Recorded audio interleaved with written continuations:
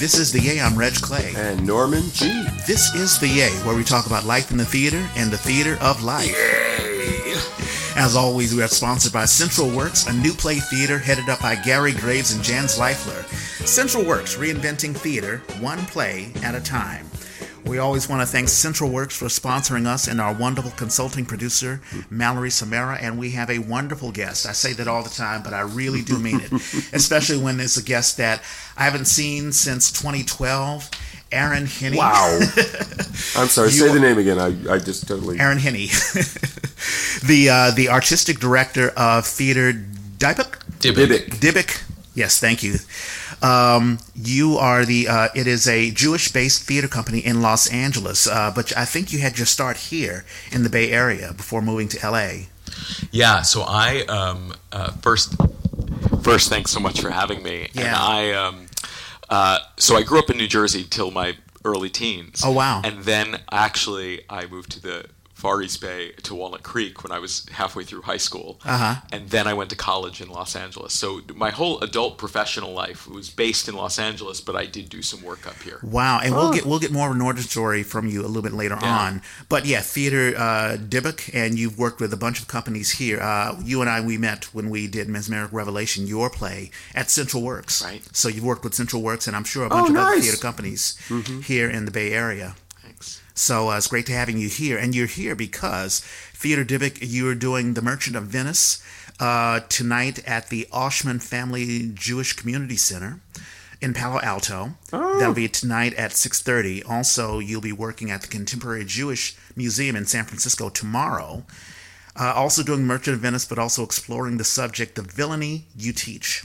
That'll be tomorrow at 2 p.m. And then you'll be at the Cutting Ball Theater on Monday, talking about, you'll have a masterclass, Heritage, History, and Humanity. So that'll be fantastic. Norman, as I always ask you, how was your week? It's the holiday, and it's weird. Oh, and Aaron, by all means, have something to drink. We have water there as well. Yeah. Snacks. Yeah. You got Thank a table. You. Thank you. You know how the holiday throws everything off. You take Monday off, and then Tuesday doesn't feel right, and the week just gets all weird. When you're unemployed, it doesn't matter. That's right. Did you get we had a fabulous party, and then I got up the next day and just sort of cleaned up from the party for a couple of days. So I was just like taking my time. Life is good. I'm looking for work, but not stressed, which is what I think unemployment is supposed to be about. And it looks like, so I didn't respond to you about next week. Next week is fine for me here, but I'm probably the first week in October I'm going to go to L.A. Sure. Not L.A. I'm going to go to San Diego, see my mom. Sure. So I'm just sort of in this free-fally, floaty state. And I thought I was going to go see the show at Shotgun yesterday, and I'm like texting my date and saying, hey, do you want to get dinner before? And she's like, it's tomorrow. And I went, oh. And so then I turned to my wife and I'm like, so what are we doing for dinner? Because apparently I'm not going anywhere. Yeah, that's Wolf Play, right? Wolf Play. Yeah. Yes, boxing. Definitely. Women boxing. Oh, cool. Oh, is that right? I didn't realize that. I know nothing about it, but I'm learning. Yeah, Elizabeth Carter. She's getting back to directing in the Bay Area. Very cool. Yeah. Excuse me. Well, we are with heavy heart. Our actress, Laura Mitchler. Yeah. She passed away. I don't know of what. I didn't even know that she was sick. But Right. I wrote a play, Four Men in Paris, and you, as the director, was brilliant enough to cast her. We didn't even have a role for her. Right. I mean, because we had one small role, which was the Marigold. sort of, the aristocrat. Yeah. Which I thought would be doubled by by Priya. Right. But you said, hey, there's a woman who I think would would capture what Paris is. And sort of the warmth. Well, I feel like in order to tell James Baldwin's story, you need to know, and Richard Wright's story, you need to know about these patrons. Yeah. The patronage thing was huge. That was why they were so happy in Paris, because there were people willing to support them. Yeah. So I thought that was important, but that only ended up in one scene. And it was, the bigger issue was I kept struggling with you about the narrator, because I Oh, yeah. I have strong feelings about the role of narrator on stage. It needs to be, and I wanted it more connected. So Aaron, this is basically about the story of Richard Wright, the real life story of Richard Wright and James Baldwin and Chester Himes and Ollie Harrington, who I had as the narrator, and he was a narrator all through. If you can think of like Goodfellas, you have Henry Hill just doing the narration throughout the entire film. I had the same thing for Ollie. Some people like it, some people don't, and well, I felt like there was a lot of him narrating and not a lot of him having any other storyline. So I'm like, well, this will support the narration by pulling him back into the story if the woman running the cafe where they spend much of their time is developing a relationship with him. So didn't add any lines in for her, just that there were little winks, and as he'd finish up a piece of narration, she might be setting table or clearing table, and he'd kind of go, I'll talk to you later. Yeah. And he'd go. But also just her walking around the stage. She's, like you have the opening scene with her shopping bag, opening up the boutique. Right. Really, and of course the stage is minimal because we've got other sets and things going on. So we want to keep the set as minimal as possible so we can be as flexible as possible. Right. And she really added that Parisian feel. Yeah.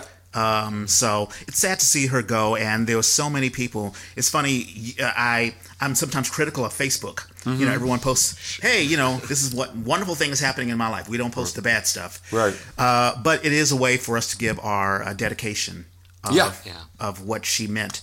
And also how actors connect with each other. I had no idea that she was a mentor to Helena. I didn't know that. Yeah, because Helena was going through some stuff. Right, she was pregnant at the time. Right, yeah. And we didn't know that, and she was going through some psychological stuff. And and Laura supported her. Max Chang was going through some stuff. Being as a young actor just coming out of school and having some insecurity issues, and Laura was there. Yeah. And these were things, because I'm the producer, you're the director. Yeah. We don't know anything about that. Right. So... But it's cool to have these stories come out, and how theater isn't just, hey, let's put on a show for the audience, but it's a way to bond. It was wonderful to see the responses from people and to hear those stories. Because, when I'm directing, I'm worried about what's going on stage. So if you're having an issue, let's stop and address your issue. But only really so that I can either fix it on stage or, allow you to go deal with what you need to deal with. Aaron, I'll ask you this question, working with theater in Dubuque.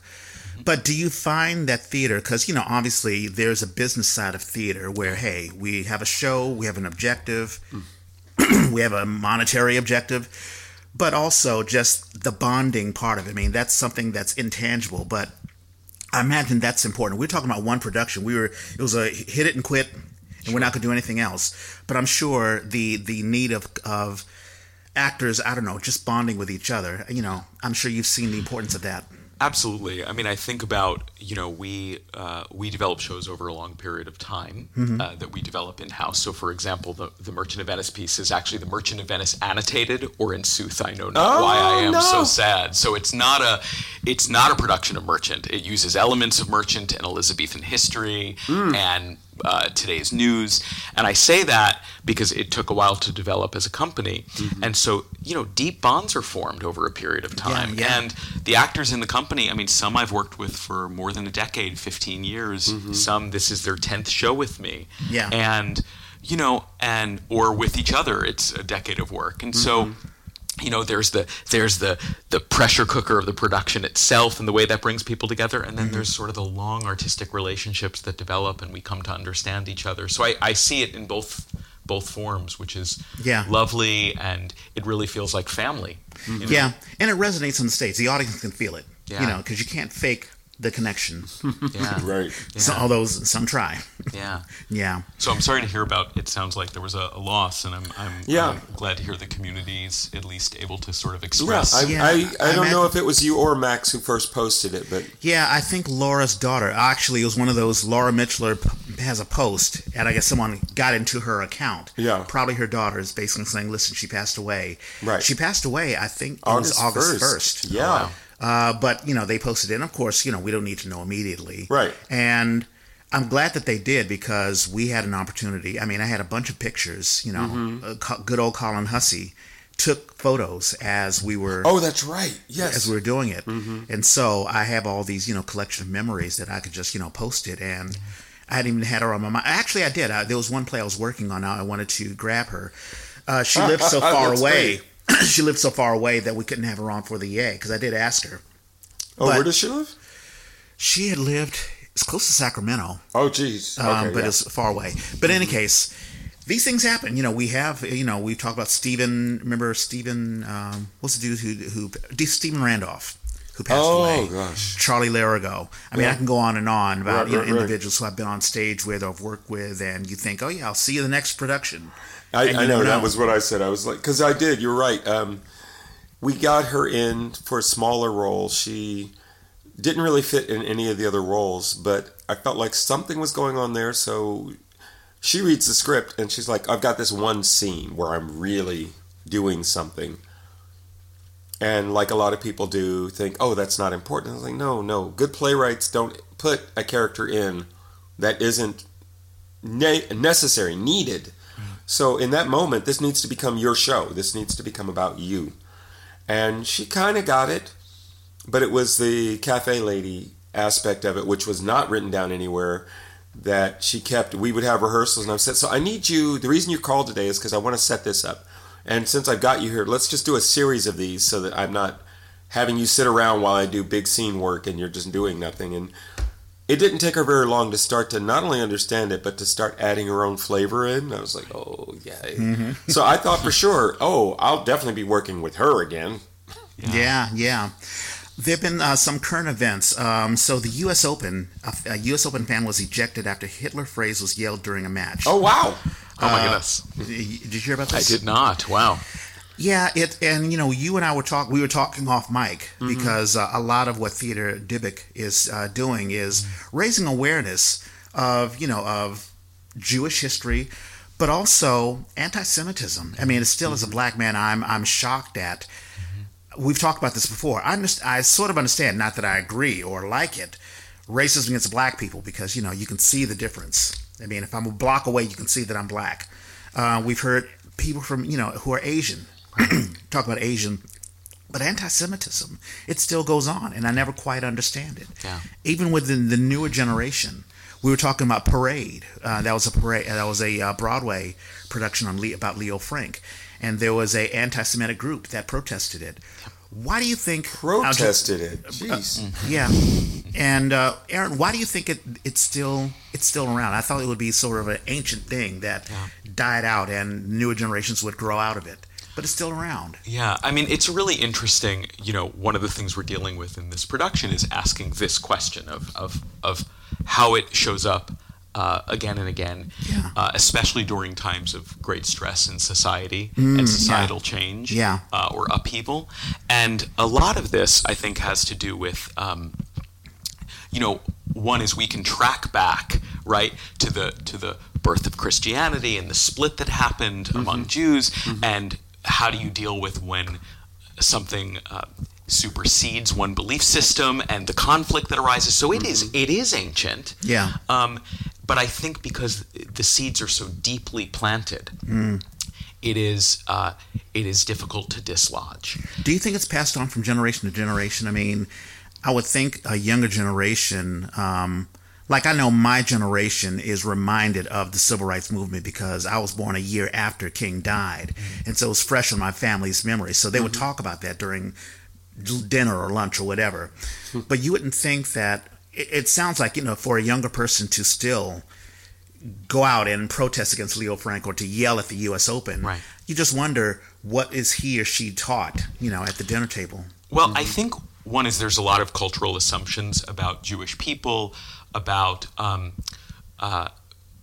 ideas of certain kinds of privilege, certain kinds of power, which are conspiracy theory based. Right? There's a lot of dog whistles. You hear people talk about George Soros. What they're actually doing is dog whistling to secret Jewish power that controls finance and control.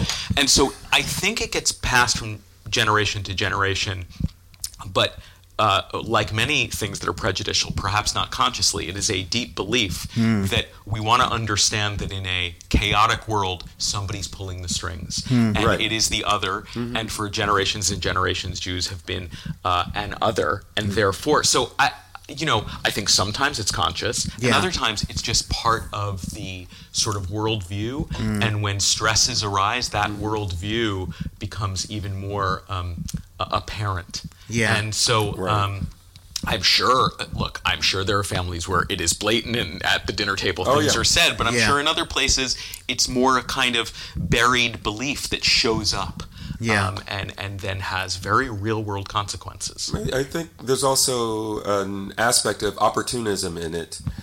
You got nothing else to offer, but there's this deep, subconscious thing, and if we can scratch the surface of that and kind of encourage it, bam, people don't even know they've got these feelings. They don't even know this stuff is in their head. And then you have a politician, an unscrupulous politician who doesn't have any real answers to real issues. Right. Say, hey, this is a quick and easy way to get votes. Yes. Let me blow a dog whistle. Yeah. And of course, their objective is only get elected. They may not even be anti-Semitic. They just want the votes. That's right. Oh, it's so frustrating every time they say, oh, I'm not racist. Oh, I'm not anti-Semitic. Oh, I don't believe those things. And it's like, well, but you're saying it. That's right. Yeah. That's right. So it's coming out of your mouth. Right. Yep. There's a wonderful, I think it's Jules Pfeiffer cartoon. This is like a 70s book that he did of the parents with their child. Child's in a little high chair feeding, right? And the child says their first word.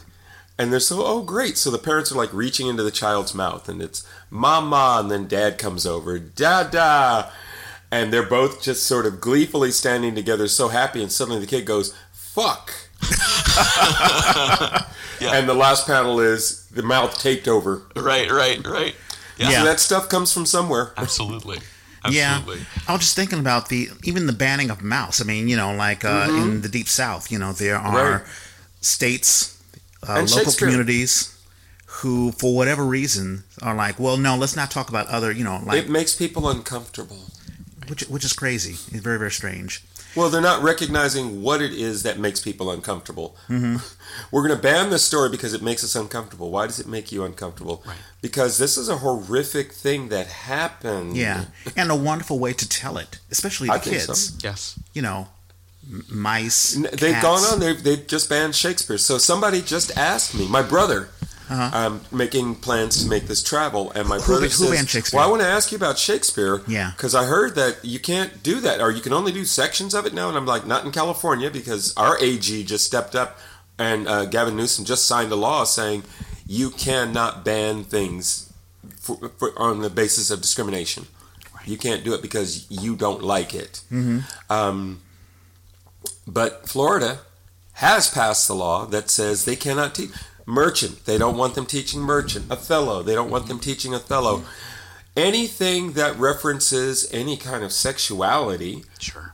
And I'm like, these are high school students. What are you talking about? And their days are filled with, right? Yeah. The hormones. I mean, I think that, something that fascinates me is, look, I think Shakespeare is fraught, right? Shakespeare is writing at a certain time, has all the cultural prejudices and beliefs are present in the work. They show up. So let's talk about that, right? Let's actually investigate it. The thing about Merchant is, why it's harrowing is because it may not even be conscious of its own anti-Semitism. It may not be conscious, so let's make it conscious for us learners. That makes it richer, deeper. It gives us an opportunity to discover our own fault lines and difficulties. So rather than banning, I think, though, that takes a certain kind of work, right? It takes the ability to investigate, to actually have the knowledge of what was going on at the time, and I think people are scared of that. They're afraid to not get it right. If you're going to educate, what better thing to educate than to go, wow, this scary thing. You know what? Knives are dangerous. Are we going to ban knives? No, we're not going to ban knives. We are going to teach you to be careful about knives, to use knives appropriately, to never... The thing I always do, I'm using a knife and I'm always cutting towards myself. And every time I catch myself, I'm like, you are not supposed to do this because this is how you get cut. Yeah. To teach people that if we could teach people, this is how you become racist. Yeah. Don't pull that way. Go the opposite way. But it also goes into how people think theater should be. There's some people who are like, hey, theater's just entertain. I don't need to be challenged. Don't challenge me. Mm-hmm. I've always felt, and I've been in broader productions of theater, that does challenge. That is the purpose. Yes. Right. We just finished doing radio golf. Right. and talks about assimilation, and August Wilson talking about the upper black man who's trying to reach up. How does he get there? Stepping on the other black man. Yep. And how his conscience will cost him his wife, cost him his, his standing in the community. Yeah. Right. Yeah. But he gets to reconnect. So, theater to challenge, I think that's the job to be done. Some people are going to have problems with it. Well, it has to be done well. Yes. Because that's... Mara and I got into a huge... Do you know about Fat Ham? Sure, yes. Mara and I got into and she's not a theater person, so the conversations are often illuminating because I'm like, well, wait a minute. Okay, let me think about this and see if I can actually ground it in a reality that makes sense to you. But she's like, why doesn't somebody do Fat Ham? And I'm like, well, because Fat Ham is basically Hamlet, but somebody, sort of like what you're saying with Merchant, somebody said, well, wait a minute. We don't need to be stuck in this shape. What if we give it a little more light? What if we bring in some other aspects? What if we go ahead and use the language, but don't let it be dead language? Recognize that our contemporary audience is going to hear this and feel something about it, and we might make that useful. So I'm like, don't bring Fat Ham here. Encourage everybody here to do their own explorations, please. Yeah. That would be exciting. Yep. And with that, let's hear an origin story. Aaron Henne. Where were you born and raised? Sure. I was born in Bayonne, New Jersey. Jersey. That's right. Generations. It can come out. It can happen very, very quickly. Let me tell you. So I was there until I was about 15. Okay. And my mother and stepfather, when I was about 15, decided to kind of start over. It was the early 90s. They closed their business. It was right around the time of that very early 90s recession, 1991. Yeah. And so we moved from Bayonne, New Jersey, which is like Jersey, right, to Walnut Creek, California. Oh, wow. And and that it was going through its own transition. It was going through its own transition, right, because that was 92, 93, somewhere around there. It was blowing up. Yeah, and then what happened was I've been doing theater my whole life. I started doing theater when I was 5. My father is a musician who was a music director for theatrical productions for much of my childhood, so I came up around it. He actually, when I was very young, he was the musical director for Yip Harburg, who wrote the lyrics to Wizard of Oz. Yeah. Wow. Yeah, isn't that wild? That is cool. So we moved to Walnut Creek, and I did community theater in the area at the Lesher. That's right. And I worked with some of the companies there. I think Diablo Light Opera I did something with. When I was you sang. I sang. It's been a long time. It's been a long time. Yeah. And then I went down to LA for college. I went to Occidental College, a small school in Eagle Rock. And, that's really where I discovered playwriting. I thought I was going to be an actor, like so many people who start in theater. And about halfway through college, I wrote my first play, and I went, oh, this is it. Nice. And I also then didn't have to memorize anything, which also made life easy. But I immediately recognized that I had an interest in work that was not always linear, that used theatrical techniques involving movement and poetic language. I'm very impressed with your writing. Yeah. You're a very intellectual writer, but also not to be so buried into the intellect that you lose the emotion. Right. Which Yeah, can be very tricky. you talked about provocation and one of the or about challenge, and one of the not only am I interested in content challenges, but also style challenges of saying to people, we're going to overwhelm you. We're going to give you more than you think you can handle. It's going to be intellectual, it's going to be emotional, it's going to be physical, it's going to be vocal, and you may miss something. And that's actually part of the game, right? Right. That in a world where maybe some of what we're asked to do is lay back, sit back and enjoy. It's the idea of, no, we want you to work. We want you to sacrifice something of yourself. I love that idea, getting the audience to work. Yeah. And there's nothing wrong with that. There's nothing wrong with, spoon feeding. And, I think there's a battle. As a playwright, that's one thing that I want to ask you. Is there a battle of getting an audience who has been indoctrinated, I shouldn't say indoctrinated, but spoon-fed TV. Here's TV, here's movies, and here is the narrative of it. We're going to spoon-feed you everything. We're going to wrap it all up in a bow. Everyone lives happily ever after. Soundtrack will tell you, this is a tense moment. Right. Oh, this is a happy moment. Yeah, absolutely. The cliches. And so for a writer who really wants to get an idea out and to challenge an audience, you can get some blowback. You can get an audience saying, geez, that was weird. Absolutely. Look, I mean, I often say I am not in the business of entertainment. And, okay. I'm just not. Sometimes entertainment is the sugar that allows you to take the medicine, right? Sure. But I'm in the business of provocation, of challenge, of asking people to work. And what that means is it tends to be a love it or hate it proposition. Yeah. It really does. Yeah. People come to the work that I help create, and they're either like, this is it. I want to work. I want to figure it out. I want to understand. Or they're out. Yeah. And that's okay. You know, I don't want to be, I remember I had a teacher who said, don't be codependent with your audience. You know? Nice. I like that. Right? This idea of like, I need to be aware of my audience. I need to be aware of what's landing and what's not. Of course. Right? Yeah. And it's not going to be for everybody. Yeah. And if I'm trying to people please and make it for everybody, I'm going to undercut my own artistic. It's not like process. it's not like a restaurant where there's people have a menu and they get to select what they want and you give them exactly what they want. Right. You know, and that's one of the cool things about live theater. You don't know what you're going to get. You know, when you walk in. Well, and I prefer that rather than trying to assume that your audience is all going to have one experience, to cast a net and know that some are going to slip through, but even the ones that slip through are going to watch. I mean, I saw Fred Pitt's show a few weeks ago. Aren't you? Solo show. Yeah. And, you know, black man, the few black people in the audience, he's saying certain things and we're going, and he actually calls and not call and respond so much, but he says, show of hands, how many people have experienced this? And there a bunch of us going, yeah. Oh, interesting. And to know that the people sitting on either side of me are kind of going, oh. I had that experience when I was in college in an audience and walked out wanting to talk to the people next to me because I was curious to know what their experience was because I felt it different from mine. Yeah. And I was like, so, and there was no way to even begin to articulate it, which means my brain just kept chewing on it. I'm like, God, anytime I can do that where an audience is going, I can't stop thinking about your piece. Yeah. There you go. There you go. That's the job. Yeah. And I'll mention one last thing before we get back into yours. So earlier this year, I was a stage manager for Tasha, which is about Tasha McKenna, who was a woman who was incarcerated and killed while being incarcerated, and she had some mental issues. And serious mental. So someone wrote a one-woman show. Kat Brooks wrote a one-woman show about it. And the last show, there was a white woman, we know her, and I'm not going to mention her name, who had a visceral reaction. There was a talk back.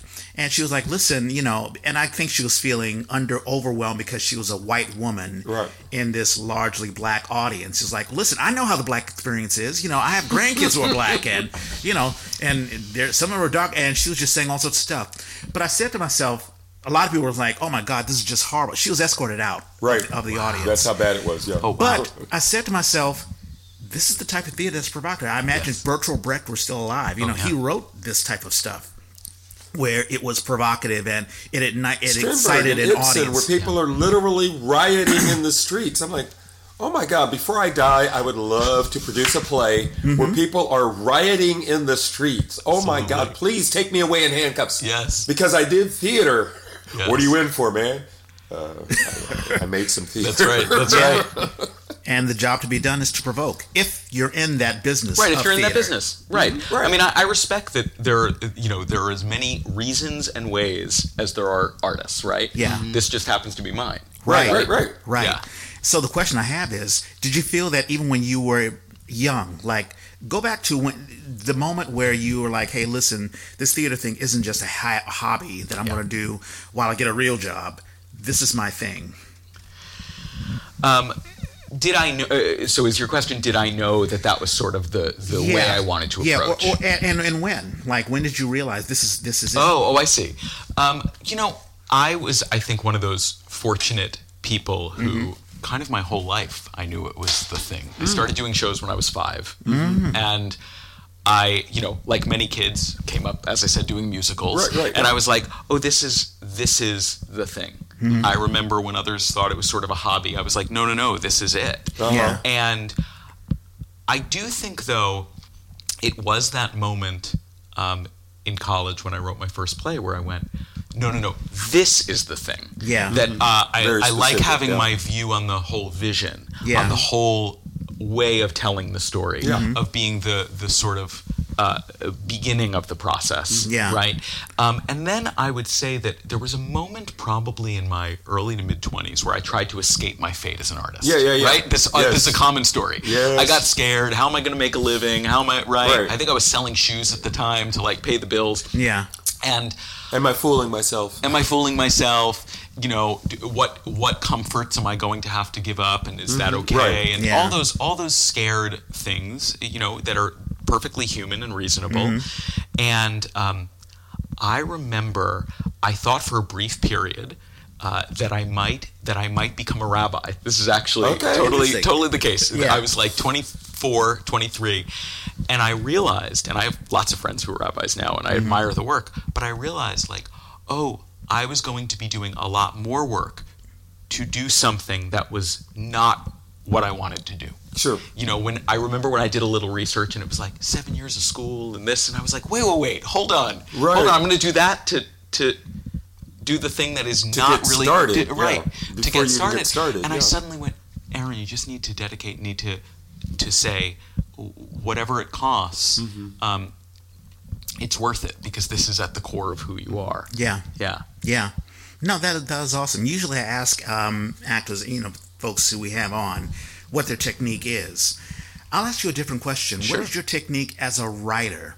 I know for myself, I will have an idea in my head, maybe for months, maybe for a year or so before I actually put something on paper.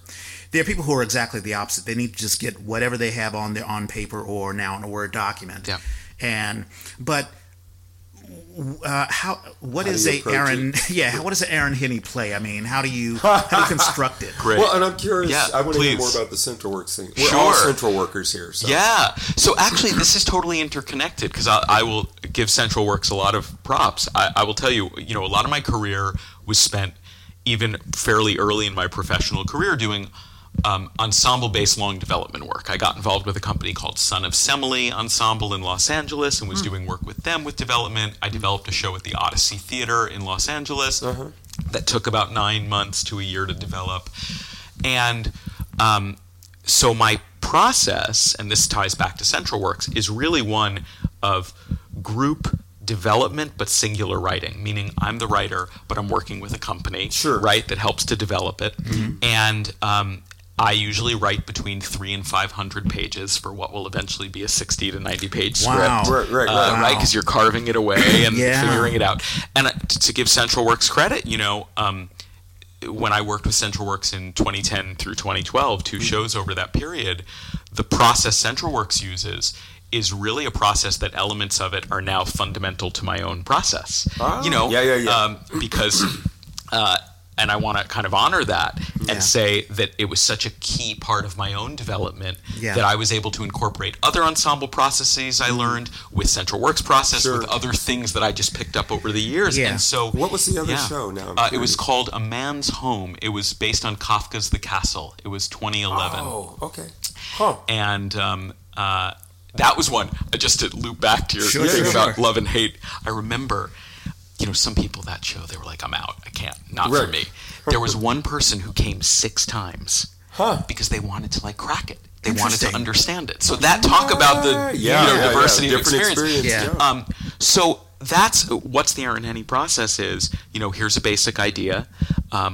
I'm going to develop it over time with an ensemble. I'm going to be the singular writer. I'm going to work with scholars who are going to actually give a lot of research and challenge me on the research and help me understand it. And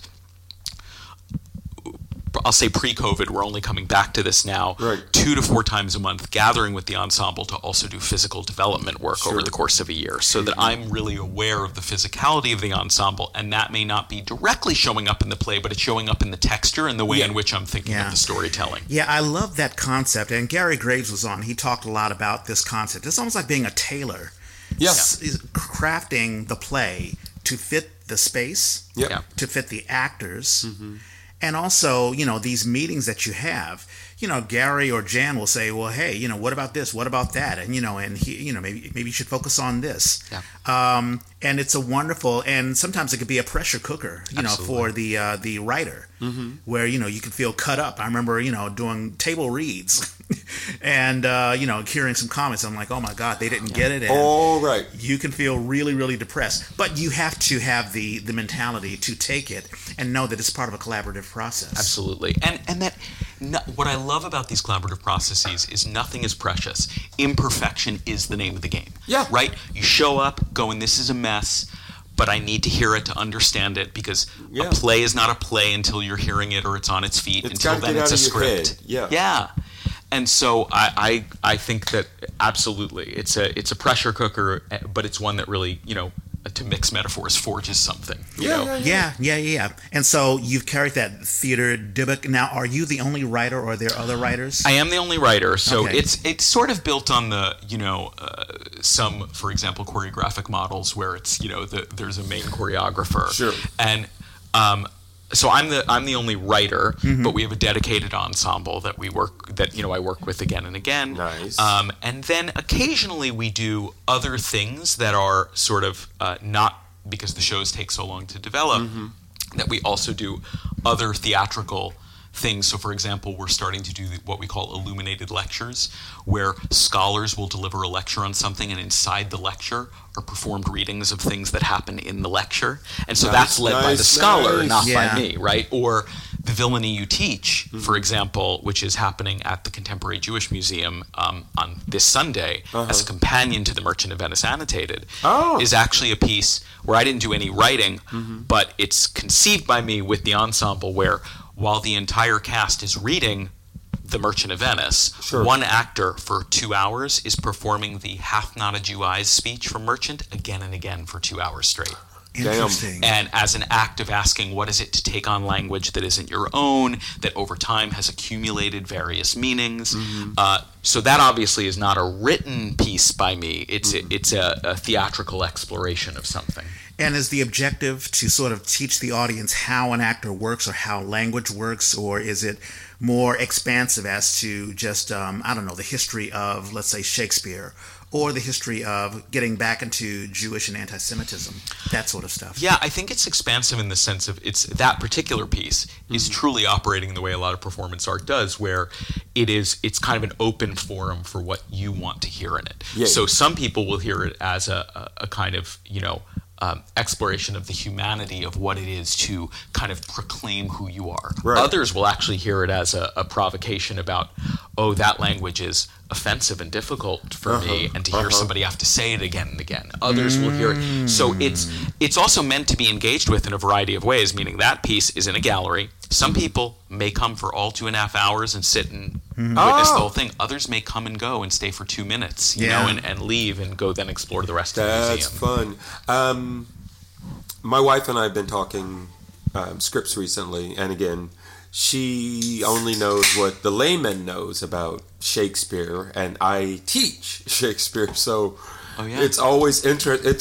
It's Buckminster Fuller once said that if you can't explain a concept to an 8-year-old, maybe you don't really know what you're talking about. I mean, I'm paraphrasing, but that's basically the gist of it. So anytime these conversations come up, I'm always challenged and intrigued.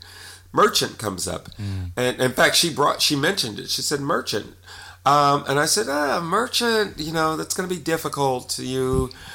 I think in order, like, there's so many of the plays where, like with Othello, if you don't really have, hopefully, a strong Othello, definitely a strong Iago, you shouldn't be doing the play, because it's like Richard III.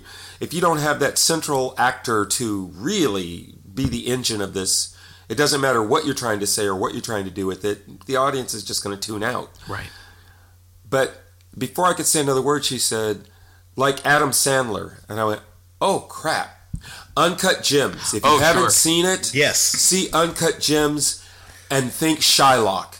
And I'm like, oh my God, if we made Shylock the biggest asshole that a human being can fit in their body, but from beginning to end, we cannot stop watching him, and we find by the end we're rooting for him. We actually would be happy if he gets what he wants, even though he doesn't deserve it, even though he's an asshole. Right. And I'm like, oh my God, if you do that, Woo! So let's not be precious, and let's not be apologetic, and not say, oh, my poor humanity is being judged. No, I fully believe I should have everything that I can get. Yeah. Why shouldn't I? Yeah. Mm-hmm. Yeah. And I mean, I think about that. I will tell you that Act 4, Scene 1 of Merchant, which is the trial scene, right. is harrowing because if you understand that the world in which Shylock is operating, everything's, it's a world where everything's aligned against him. Portia has sort of, used her privilege to, also her, I mean, she's a woman, so there's marginalization too. I don't want to, right? But nonetheless, everything's aligned against him. Mm-hmm. At the time, I heard a scholar say this, and it kind of blew my mind around Merchant. Said, at the time, the very thing that we think of as harrowing and horrible, the audience might have seen as a triumph, a happy ending, which is right. Shylock loses, and he also needs to convert. Yep. And we now go, how is this a comedy? We have to remember that at that time, the audience might have seen that as a triumph. Yeah, right. As a positive outcome. As a positive outcome. He's been, he's been saved. So one of the ways we deal with this is because we're not doing Merchant, we're exploding Merchant. All 5 actors in the piece play Shylock. There are 5 scenes with Shylock, and everyone steps into the role. Sure. And so we sort of get to imprint on them, and they get to sort of bring their own interpretation to the role. And so we're seeing the different facets, the different ways in which this might be played and received. Yeah, it's. Once you said that, I was like, now I do want to see that. Now, yeah. I'm interested. How has the audience's reception been? Because I imagine this isn't the first time you coming to Palo Alto. I imagine it's been done in LA before. Yeah, we did a run in LA in May, and then we brought it for so we have, thanks to the Covenant Foundation, we have a program that is bringing us to 6 regions over about 2 years for week-long residencies that include performance and include workshops and other things. So we did a limited run in LA. We brought a performance to San Diego in June. Now we're here. We're in Portland in a month and a half. We're in Baltimore in January. Excellent. Yeah. If you can keep it going to next August, come back to Playground SF runs the Potrero stage. And they do a program in August called Free Play. I think it's called Free Play, where we invite existing productions to come up and you should talk to Jim Kleiman. Jim Kleiman. I will happily give you. I appreciate that. Well, we were talking. We had a resident company that stepped out, and Jim said, before I worry about just trying to rent the space out, I'm wondering how could we better support the theater community? How could we make this something that is useful to the theater community and beyond our company? How can we do that? And I was like, well, you know what I would like? I'm tired of people, Soldiers Play. Everybody who was in Soldiers Play is going, God, I hate that show is over. And I'm like, y'all were not equity actors. There's no reason y'all couldn't take that play and put it someplace else. Sure. So this is perfect for this. I will definitely get you information for that. So in terms of your question of how it's been received, positively in the sense that people are grappling. They're sitting there. I can see them working. They're trying to sort of understand it, deal with. I mean, because it's kind of kaleidoscopic and brings together all these elements of history. Some people really attach to certain moments and certain elements. It's a play that kind of says we're living through a chaotic time, that we're all carrying sadness with us. And so I was going to say those comparisons between... So it leaves us in a place of just acknowledging our sadness. I mean, the first line of Merchant of Venice is, "In sooth, I know not why I am so sad." That is the first line of this comedy, The Merchant of Venice. Right. So we deal with that in the play, that during times of upheaval and change and fear, we are all carrying around sadness. And how do we take that sadness and unfortunately displace it on the other, quote unquote? Yeah. And people are, I think, leaving feeling that. Yeah. They are leaving in a place of going, right, this is the world we're living in. Listening to you guys talk about Shylock, it reminded me of, I think it's from Measure for Measure, some rise by sin and some by virtue fall, where some people do rise up by doing evil things, or they just they feel justified. Everyone feels, any evil person, whether it be Donald Trump or some right. I'm the good guy. Right. And you don't understand my point of view. That's why I'm doing the things that I do. I'm thinking about the villainy you teach. Does it get into that, the parallels between, I guess, Merchant of Venice and what we see today? So the villainy you teach doesn't, because it does in the texture, right? If that's on your mind. Sure. The Merchant of Venice annotated blatantly does. Yes. So the main piece blatantly does. We begin the piece talking about the world of Elizabethan history at that moment. We talk about how there's anxiety about a change in government because Elizabeth was getting old. We talk about how inflation is on the rise and prices are rising. We talk about how there's anti-immigrant sentiment in England at the time. So we are blatantly showing that moment. I won't call it a mirror to this moment. There's a scholar I worked with who said it's not a mirror, but it rhymes. It rhymes with this moment. Sure. Right. And so I'll give you an example of how we do this. You hear that at the beginning, but and then we also hear dog whistle speeches from people like Viktor Orban or Tucker Carlson. Yeah. So we literally hear those while Merchant is happening. Yeah. While we're also hearing about the anxieties that were going on during Elizabethan times. So we are putting those side by side. Excellent. Yeah, because I can definitely see that. Let's talk about heritage, history, and humanity. What is that about? Is it an education into, is it anti-Semitism, or is it more expansive? It's more expansive. I would say that, because of my own work in using Jewish history to look at issues in our world in a variety of ways, partially because Jews have been in so many places in the world in different settings, often in marginalized positions, but not always, but nonetheless. I realized that my own specialty developed over the years is how to use that history that interests me to look at our world now. And so the class is really designed to get theater artists thinking about, how might I dive into my own heritage and history as a way of talking about the things in our world that are of interest. So it's really a two-part class in 3.5 hours, where the first half, so two short parts. The first half is really a playwriting class. It's I'm going to help you think about the topics you want to talk about and the moments of your own life or your cultural history that align with those topics. Sure. And then the second half, we move into physical exploration. We get on our feet. Artists from Theater Dybbuk will be there. We're going to do some movement work and think about how you combine the text with the movement. Yeah. One question that just popped in my mind, I'm always interested in the techniques of directors. There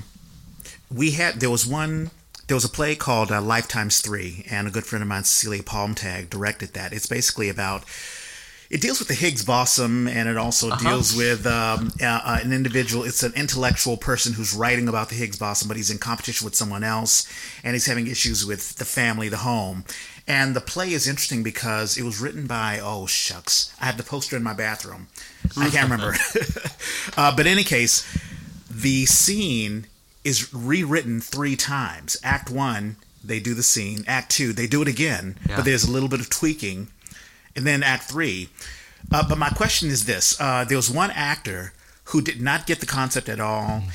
We dealt with a lot of physical work, just basically abstract. Let's say you're an amoeba or you're this, Okay. The director was like, hey, listen, we're all dust. We're all stardust. And so I really want you to get that into your body. And this one guy who's like a veteran actor, he's in traditional theater, he's like, listen, I got to quit.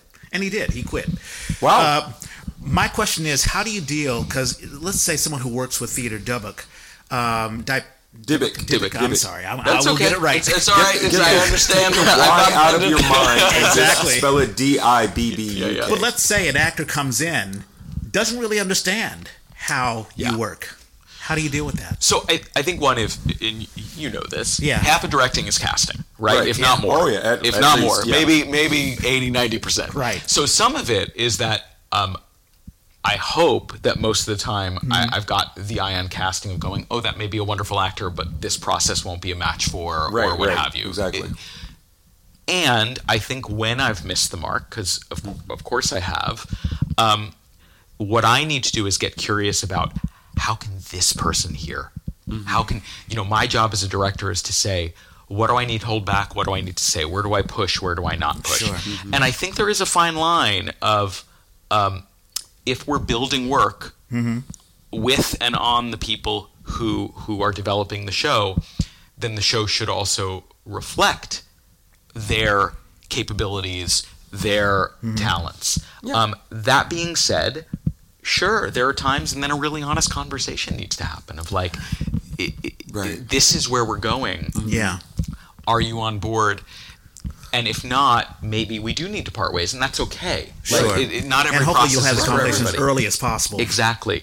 I also think some of it is, has the physical work been done to get people to the point of comfort? I mean, part of why these companies that build physical shows over time have like years of training and weekly training or monthly trainings is so that people are sort of on the same page about the physical vocabulary and the ways of storytelling. Yeah. I think a lot of shows where we try to bring that in without planting those seeds early and over time, I think run into difficulties. Sure. Because of where the majority of training and experience may be. Yeah, because I get a sense that is the type of work, because I saw it in Mesmeric.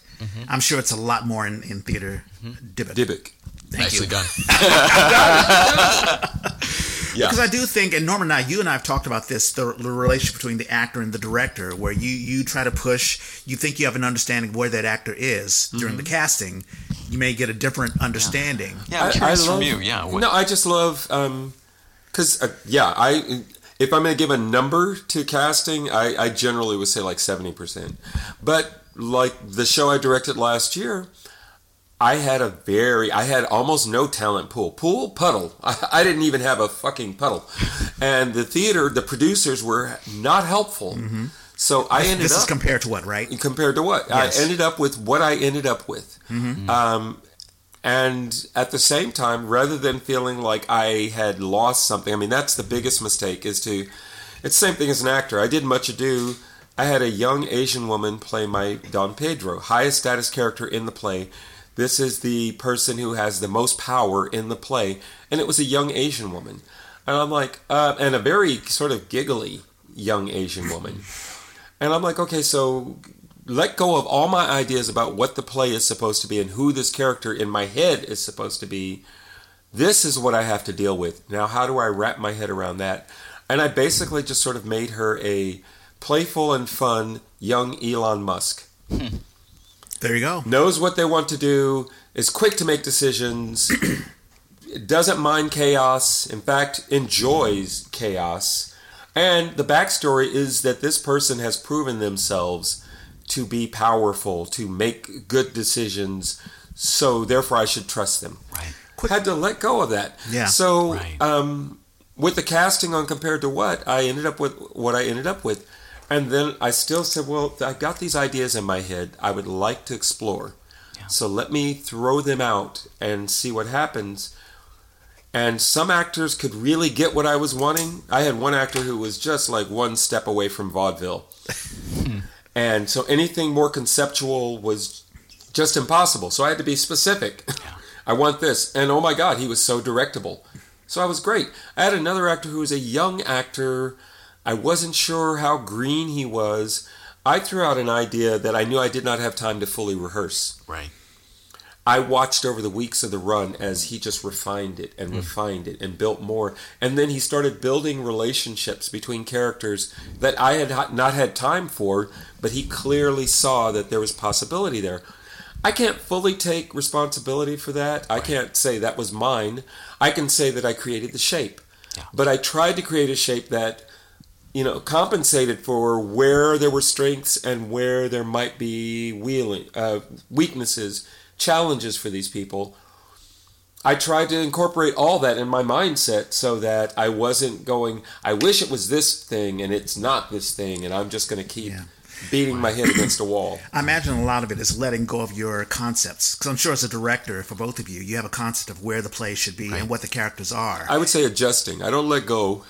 Yeah, I think adjusting is a good way to put it. Sometimes I put it on a back burner, but I do not take it off the stove. Yeah. Yeah. I think what's been fascinating is also watching actors learn what they need to do to show up for this particular kind of work. So, for example, I remember in a process watching an actor realize that, they couldn't take their normal blocking notes. They had to take notes in a different way. So I had to be patient with the understanding of, they realized that because we do such choreographic work, they had to take notes like, turn to the left at the top of the word. Which is different than turn to the left at the bottom of the word. They weren't accustomed to taking notes that way because they tended to be working in more naturalistic ways. Sure. So I had to be a little patient with, it's not that they're not interested. It's that they literally have to pull different tools out of the box. Which leads to my next question, because you talk about challenging the audience. I imagine you also challenge your actors. Oh, I bet. Even those, let's say you made the right choice in casting, you can work with them and they are malleable to, your direction. But I'm sure there's a time in the rehearsal process where it's like, okay, I'm frustrated.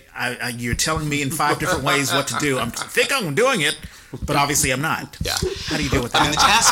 The task is huge. I give the actors I work with so much respect because the task is huge.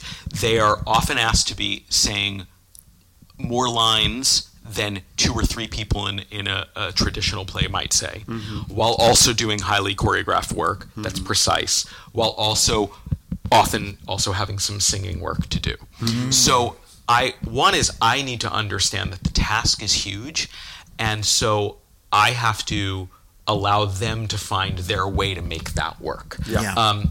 I think because I am very conscious in my communication to always be very respectful, even down to, if I'm going to take photos in rehearsal, I say, here's what we're doing. Is that okay with you? Here's how we're going to use them. Some of that is we're a union, so there's things like that. But at every step of the way, I am asked, my team is showing high degrees of respect. And I think what that results in is them saying, you are asking me to do more than I'm usually asked to do, but I'm going to show up for it because you're showing up for me. There you go. And there's a mutuality there. I do think that, and sure, people lose faith sometimes, and people, sometimes my job, because I work with really great actors who know what they're doing as actors. They know how to fill the structures. Because I'm not an acting coach. I'm a director, right? And so I trust them to show up. I might say, give me a little more here, a little less there, but they're the ones finding the notes. I'm merely, kind of conducting. Right.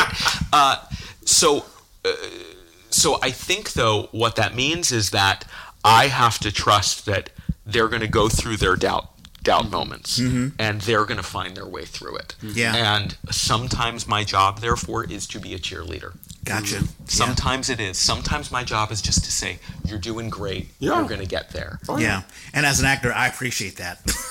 Because I need to know, am I heading in the right direction? And usually if I don't hear anything from the director because they're busy with someone else or trying to fix that problem, I'm like, well, they're trying to fix that problem. I'm not the problem, so I guess I'm good. I keep having to remind myself to give them that positive feedback, because it's so easy to get caught up in the minutia of fix this, tweak that, solve this, and not remember to go, bam, I'm loving what's happening there, and specifically I'm loving it in this way. And there's my feedback to you. Absolutely. And that also, right, it results in it sticking.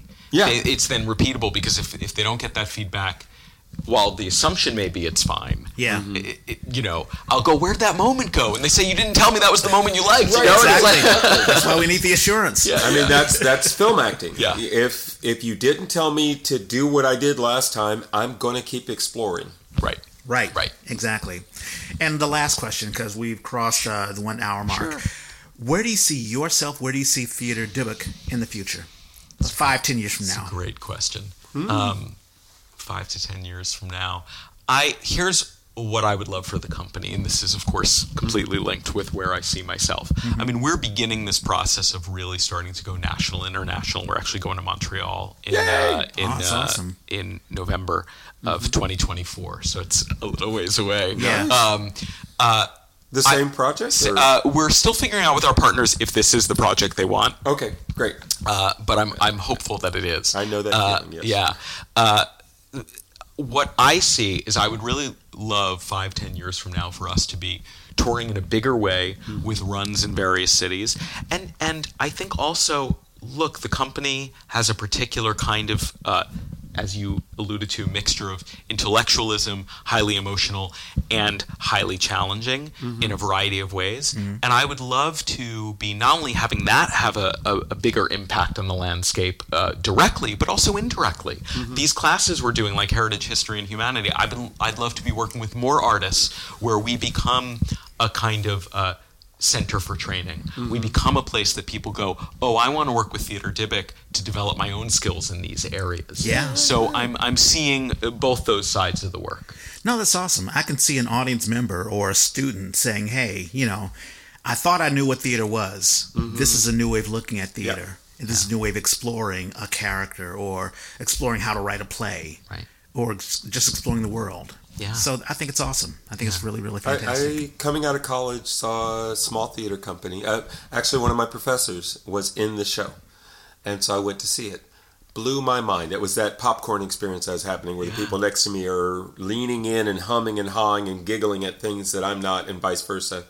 And I was like, woo. So when I got out, I immediately wrote to them because I'm like, I want to be doing this. There's all the other theater that I would love to be doing, but this excites me. I would love to be on that stage. Yeah. And I talked to my professor afterwards, and I had all these questions about the show, and this became a regular response to these things. I'm talking to the actor who's in the show about a moment when blah, blah, blah happened, and he's like, what? In that moment when this happened, he's like, what are you talking about? When you were standing over here and that happened, there was a light or something happened. Oh, that moment. He said, and what did you call it again? Like he had not experienced at all what I was describing. And my describing it to him made him go, oh, okay, maybe I can see how you saw that. But clearly that was not a part of their process. And I'm like, oh, that is brilliant. That is beautiful. So again, instead of trying to spoon feed the audience, this is your experience, they created something where I got to have an experience. I related it to things that I knew in my life. And the people on stage are like, okay, that works for you. Great. Yeah. Those are wonderful moments. As an actor, you're like, wow, I remember when you did that. I'm like, you remember that? Right, exactly. Yeah. And it's cool. It's really, really awesome. Birthdays. Oh my goodness. Yeah, and it's funny because we've been away for a while, so I can go first if you need. No, I got the list. I just have to. It's 1017 if you're looking. Oh no, I'm great. Okay, so today Juliet Tanner, who was my sister in the House on Mango Street, among other things. We played 5 actors, played multiple characters in these stories from Sandra Cisneros' stories, and we ended up doing it off and on for about 4 years, so we feel kind of bonded. And she's an alum, SF State alum. Oh, right on. Siobhan Doherty is a woman I think I met through Each One Reach One, which is a program that, I don't know if they still do it, used to go into juvies and teach playwriting. And then got to work with her in a number of other ways. She's an amazing talent, actress. She's an amazing casting resource. And an amazing teacher. She's just got a wonderful energy. Her birthday's today. Trevor Allen, local playwright, has done all kinds of wonderful work, and he now lives a little farther out. He lives up in Vallejo, so, like 30 minutes up the road. And I keep hoping that there will be a Vallejo scene, because I feel like there's a bunch of talented people up in that North Bay, and I'm like, y'all need to be doing theater up there. Josh Pollock is another SF State alum of mine, and is an amazing musician, amazing actor. I did a show with him where we did 43 plays for 43 plays for 43 presidents, and among other things, he played Jefferson as a stand-up comic. It was, he played Ben Franklin roasting Jefferson. That makes more sense. It was hilarious. Right? Isn't that funny? That makes sense somehow. Yeah. Michelle Cordero is somebody that I met with a theater company that no longer exists, the Willows Theater. They focused on I remember the Willows. The Willows. They Corey Bytoff, I think, was a writer there. Anyway. They did mostly musicals. Right. I was a part of. They did the Texas Chainsaw musical. Oh, jeez. Yeah. Michelle and I met on Once on This Island, which I hadn't had this experience since I was in high school of a cast who comes off stage from a big scene and then we all creep over in the wings to watch the next scene. So we had moments where the choreography would have us sort of dance, run our way across the stage in a storm. We'd all get off and we'd immediately rush over so that we could see the next little quiet 2-person scene. It was a dream. That was a long time ago. Rebecca Pingree is somebody I've been dealing with more and more recently. She is part of a team with Elise. Oh, I'm messing up her name. Stebbins. Alyssa Stebbins. That's Elizabeth Beth Stebbins. Yeah. Yeah. They have a little company called Analog Theater. They do a thing they call Masked Mondays. They'll be doing one the last Monday of September. They do it every other month. They are 3, with Jed Pisario, they're 3 MCs, sort of bumbling MCs who showcase the rest of us, a bunch of local talent. So I've been on a couple of times this year, just, showing off a little 5, 6, 8 minute piece, I've been calling them sneak peeks of this James Baldwin project. But they come in, they're going to set the stage for you, they're going to introduce your piece, but inevitably hijinks ensue. And I haven't seen, in person, such a great example of mask work. And this last one that they did, I did it in end of July. They played multiple characters. The first one I did, they each just played one character. This time they managed to each play a couple of characters. It's so great to see somebody come in with that physicality and then come in with a totally different character. And you're like, okay, there's really only 3 people back there, but wow. Anyway, Rebecca is amazing. I'm going to skip this one and see if you got it, because you might. Daryl Harper is another actor I've just known through, African-American actor who I've known through a number of places in the Bay Area. And I think currently he's actually living someplace else and just doing a lot of voiceover work. Oh, nice. That was my list. Those are the happy birthday kids this week. Okay, Jules Indelicato. They, be respectful of their pronouns. They are one of the most excellent sound designers that I've ever worked with. Oh. They have worked with, we did Tasha and also Radio Golf. Just an incredible work of just using Ableton Live and mixing, and it's almost on the level of Greg Sharpen, although Greg, I think, is probably the best. I mean, just doing all sorts of cool things. I think I may know how to do sound design. I've used you and intend to use you again. You're great. You're a really solid sound designer. Yeah, but Jules is on another level. Just really just intertwining sound and making it an art form. So their birthday is today. Yeah. Also today, Ben Couch. Ben Couch was, it was wonderful when we had him on the Yay, talking about being a young gay man from England coming to the United States. Working with Bindlestiff Studios, a Philippine company, and finding a home there. He's out of the Bay. I think he's doing other things, but it was great to have him on. He was both on the Yay and also I'm an American Too.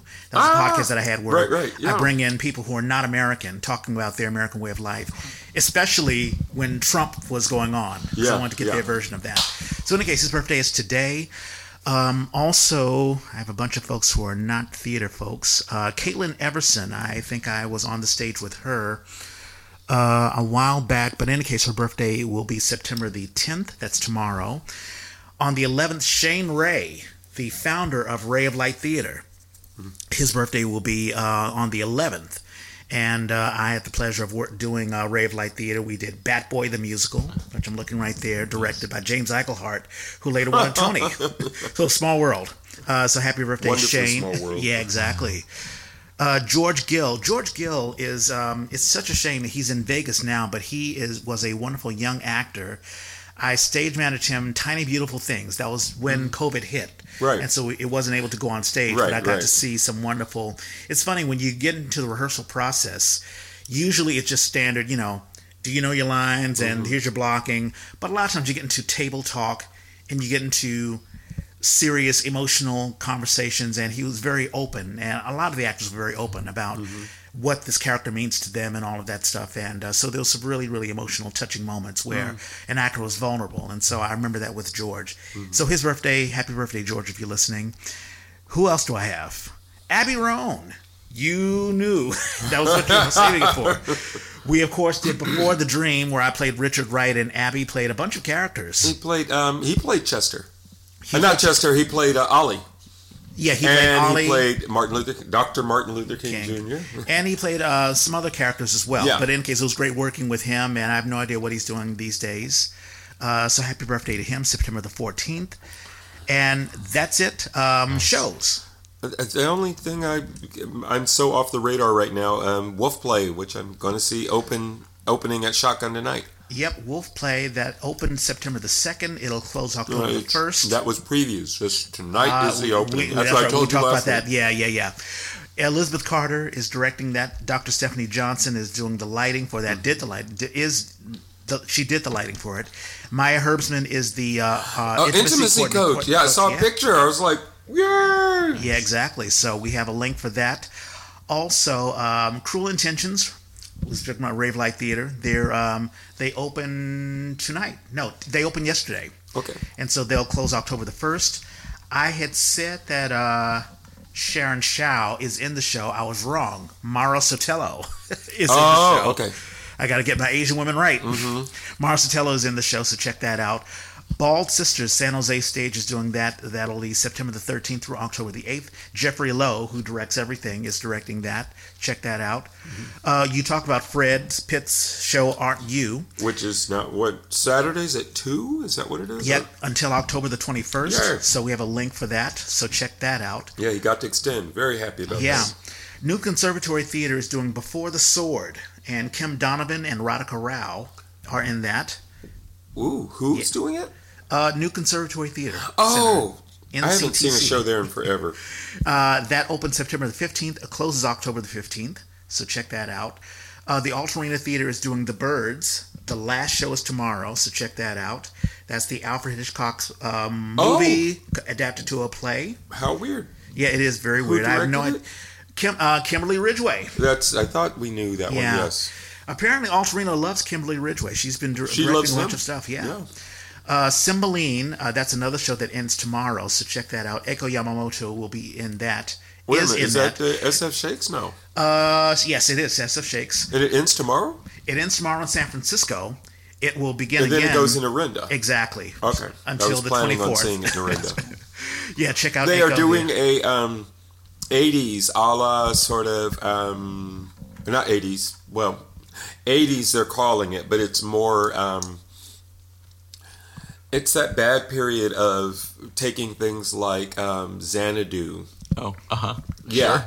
Sure. And you know, like new wave stuff? It was sort of new wave, sort of musical theater. Yeah. It's a very specific cultural genre. You know what? Okay, because I saw I haven't seen it, but I've seen the logo. The logo, yeah. And it is very 80s. And I was like, okay, so what's going on with that? So I could see where you could almost imagine. What was that horrible play that was the musical where everybody was on skates?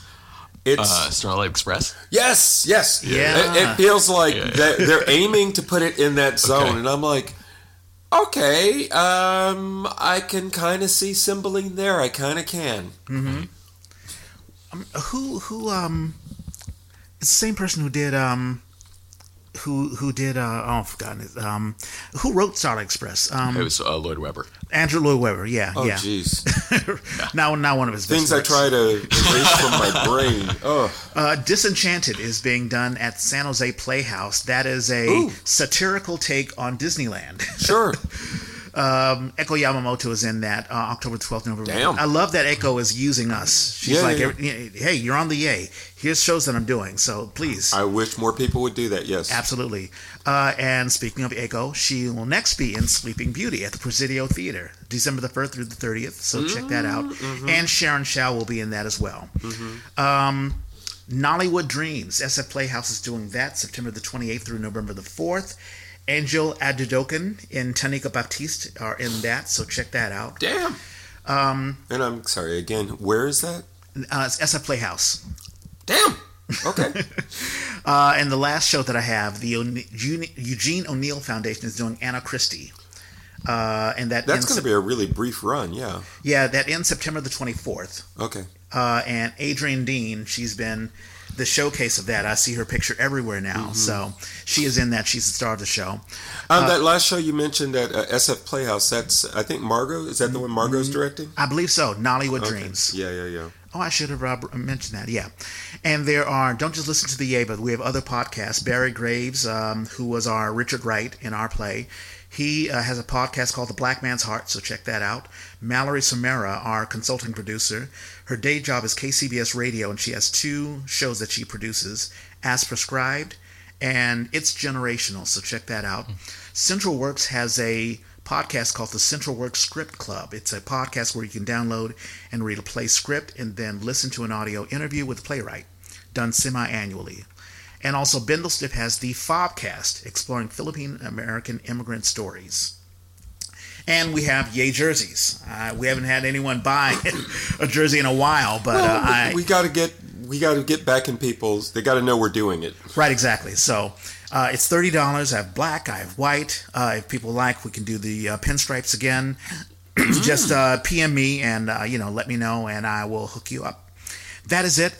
Aaron, it is 10:30 on the dot. Look at that. Nicely done. Nicely done. Thank you so much for having me. I really, really appreciate it. It's been a real pleasure. It was great to hear about, and I really do want to get you the information about Free Play because that would be sweet. Yeah, it's great seeing you again. I was, it was a thrill to be a stage manager for you for Rhett Mesmeric and seeing how you work. And we talked off mic about that wonderful moment where it was a blocking thing, and you were working with Theo Black, and he was Lavoisier, and he was doing this sort of Rube Goldberg sort of experimentation on the scientific method, and you had him reverse his movements. I'm not even sure if he was trained in doing all of that, but he did it. It was a fix that you needed to have fixed, and you did it. And I was like, wow, this is great spontaneity as far as a director's concerned. Because a lot of directors will be like, I can't fix it. I'll just, whatever, we'll just deal with it. And you would not let go, and we found a solution. So it was great watching you work. Thank you. Yeah. Real pleasure. All righty. You can listen to the podcast. You're already listening to it now, but we're on the Apple Podcast, that purple podcast app on your iPhone or iPad. We're on Spotify. We're on Overcast. We're on SoundCloud. And now we're on Amazon Podcast. Just go on to music.amazon.com, search for the A, and you'll find us. To be honest, my favorite podcast app is Overcast because you can make all sorts of adjustments. It just sounds fantastic, so I would recommend that. Yeah. I'm an Apple guy, but I think they've just dropped the ball as far as they're not just the only ones. So. Anyway, the Yay was created by theater people for theater people. If you have a show you want to advertise, or if you just want to advertise yourself, let us know. Hit us up. We're at the Yay 3 at X/Twitter. I don't know if we want to continue with that, but you can find me on Instagram and Facebook. I'm at Reg Space Clay, and I'm at Hoosier. Aaron, we have your website. Sure. Theater Dybbuk. Yeah, it's theaterdybbuk.org, which is theaterdybbuk.org. Yep. And we also have a podcast called The Dybbukcast that combines that combines scholars speaking with performed readings. That's great. So we're going to launch season 4 in January. We've had 3 seasons, so just to mention as we're talking about that, it's kind of a fascinating journey into creative text with scholars. So that's awesome. We'll definitely push that. Thank you. The Dybbukcast. And how can people reach you directly? Sure. They can write to info@theaterdybbuk.org, and that reaches me, and it also reaches our managing director, so it's a good way to get directly in touch. Okay. And so you don't do the Instagram or... Oh, we do, because I personally don't, but I forget that it is up there. So Theater Dybbuk is on Instagram and at Twitter X. Also, we have to look at that. Is also at Theater Dybbuk. So you can just look us up at Theater Dybbuk on any of those platforms, and we are there. Yeah. Fantastic. Thank you. All right, let me get you out of here. It's 10:30. You've got a show that you got to set up for, and Norman and I were just going to enjoy our Saturday morning. Love it. All righty. Thank you so much. And as Norman and I always say, we gotta find a better sign-off. And we are out.